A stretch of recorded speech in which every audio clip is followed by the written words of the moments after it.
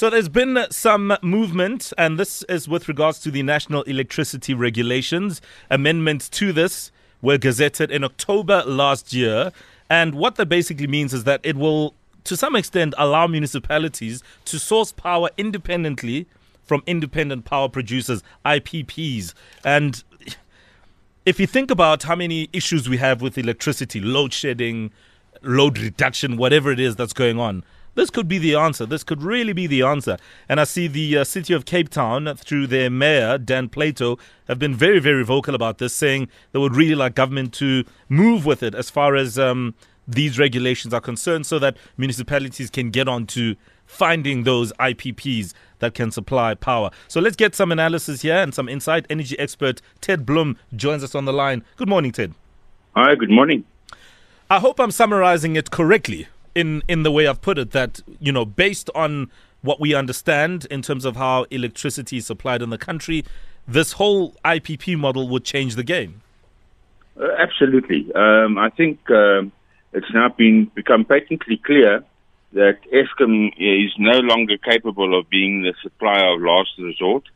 And secondly, the cost of Eskom electricity is going to rocket through the roof because of all this corruption, inefficiency, a bloated staff force by over 20,000 people, and just general malaise and the lack of maintenance, etc. So, yes, I don't think anybody's future remains with Eskom, and it's time for people to take action and do their own thing. So let's talk about these independent power producers. How would they generate this electricity? Okay, so I think one needs to be very careful as to how one describes IPPs, in the sense that up to now, most of the IPPs have been so-called green IPPs, which is wind, solar, and hydro. But the bottom line is that you need to tone or shape your IPP producers to satisfy the various demands in the economy. So to the extent that you've got bakers and smelters and heavy industrial usage, the typical renewable IPP suppliers cannot supply adequate electricity for those applications. And you need what they call baseload, a strong power that underpins the economy. And you can top it up or allow people that have different or lighter demands on the electricity grid to then add other types of power that is more variable and not non-dispatchable is the technical word, to the grid.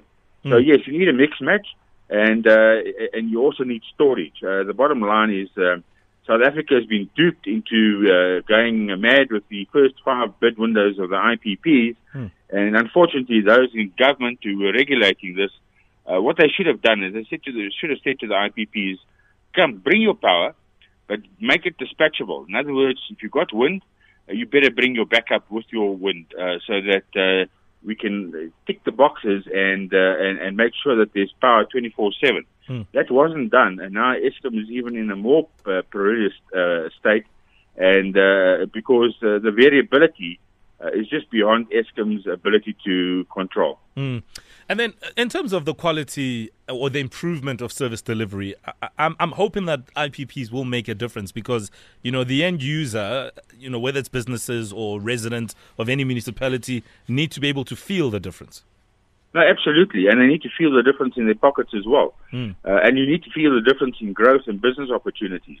And that's what Eskom has killed, and which unfortunately the Zondo Commission seems to have missed, is the dire impact of all this corruption and variability at Eskom. I happen to be a consultant at Eskom, which was my third stint at Eskom during 2006 to 2008. And I actually predicted the 2008 load shedding by 4 days because I looked at the stockpiles of coal and I said, hey man, we're running out of the pantries. The pantry's empty. We're running out of coal. And I sent a message to senior management at that time, and I was told to shut up and stop being an alarmist. I then went from there to Macro and bought my first generator. So, yes, we need responsible management, and we need to not have to burden the man in the street with lack of electricity and closure of jobs. We've lost more than 3 million jobs in the last 12 years because of Eskom's poor performance. I mean, I'm just sitting here thinking timelines. Because anybody who's listening to this conversation might be thinking, all right, well, if IPPs are seemingly much more advantageous, then what are the timelines here that we're looking at, and what does government need to do to make this a reality? Okay, so the timelines vary depending on the application. I think what one will realize and concede is that, but it's still a 10 or 12-year project to try and get that on the ground. And nowadays, nobody's got that sort of timeline. Besides, I think the nature of power distribution is going to change drastically in the next decade. And it's going to follow the same line as electronics and all the other technology improvements, where it's going to be more miniaturized, it's more distributed, and power demands are going to drop drastically, where you needed megawatts and gigawatts of power to drive certain industries. For instance, let me give you an example. Your light bulb. Your previous old light bulbs needed quite a lot of power to drive them. They were not that efficient, and now the new LEDs are so good that you can actually put them in your car and drive at high speed at night. So the similar developments in terms of other appliances, I think, is going to happen. And the timelines for the next best project is embedded small-scale nuclear. And the initial timeline will be about 7 to 8 years because it still has to go through regulatory approval. But after that, once they've got that sorted out, they can probably add modular units between 50 and 200 megawatts every year. They will become off-the-shelf units. And the nice part about small-scale embedded nuclear is that it's low pressure, so it cannot explode. It's air-cooled. It doesn't need to be near the sea. You can put them in Dar and all these inland towns. And thirdly, the fuel lasts for 12 years between refills. So it's really maintenance Absolutely. In colloquial terms. So I think that will have a lot of impact. And once you get over the regulatory hurdles, you'll be able to roll them out like you go and buy groceries at Pick and Pay. And then after that, I guess it's hydro systems, but South Africa is water poor, so you won't get many new ones. I think that's been fully exploited. And then, of course, solar and wind, which run sort of hand in hand with timelines around 12 to 24 months, depending on the size of the farm.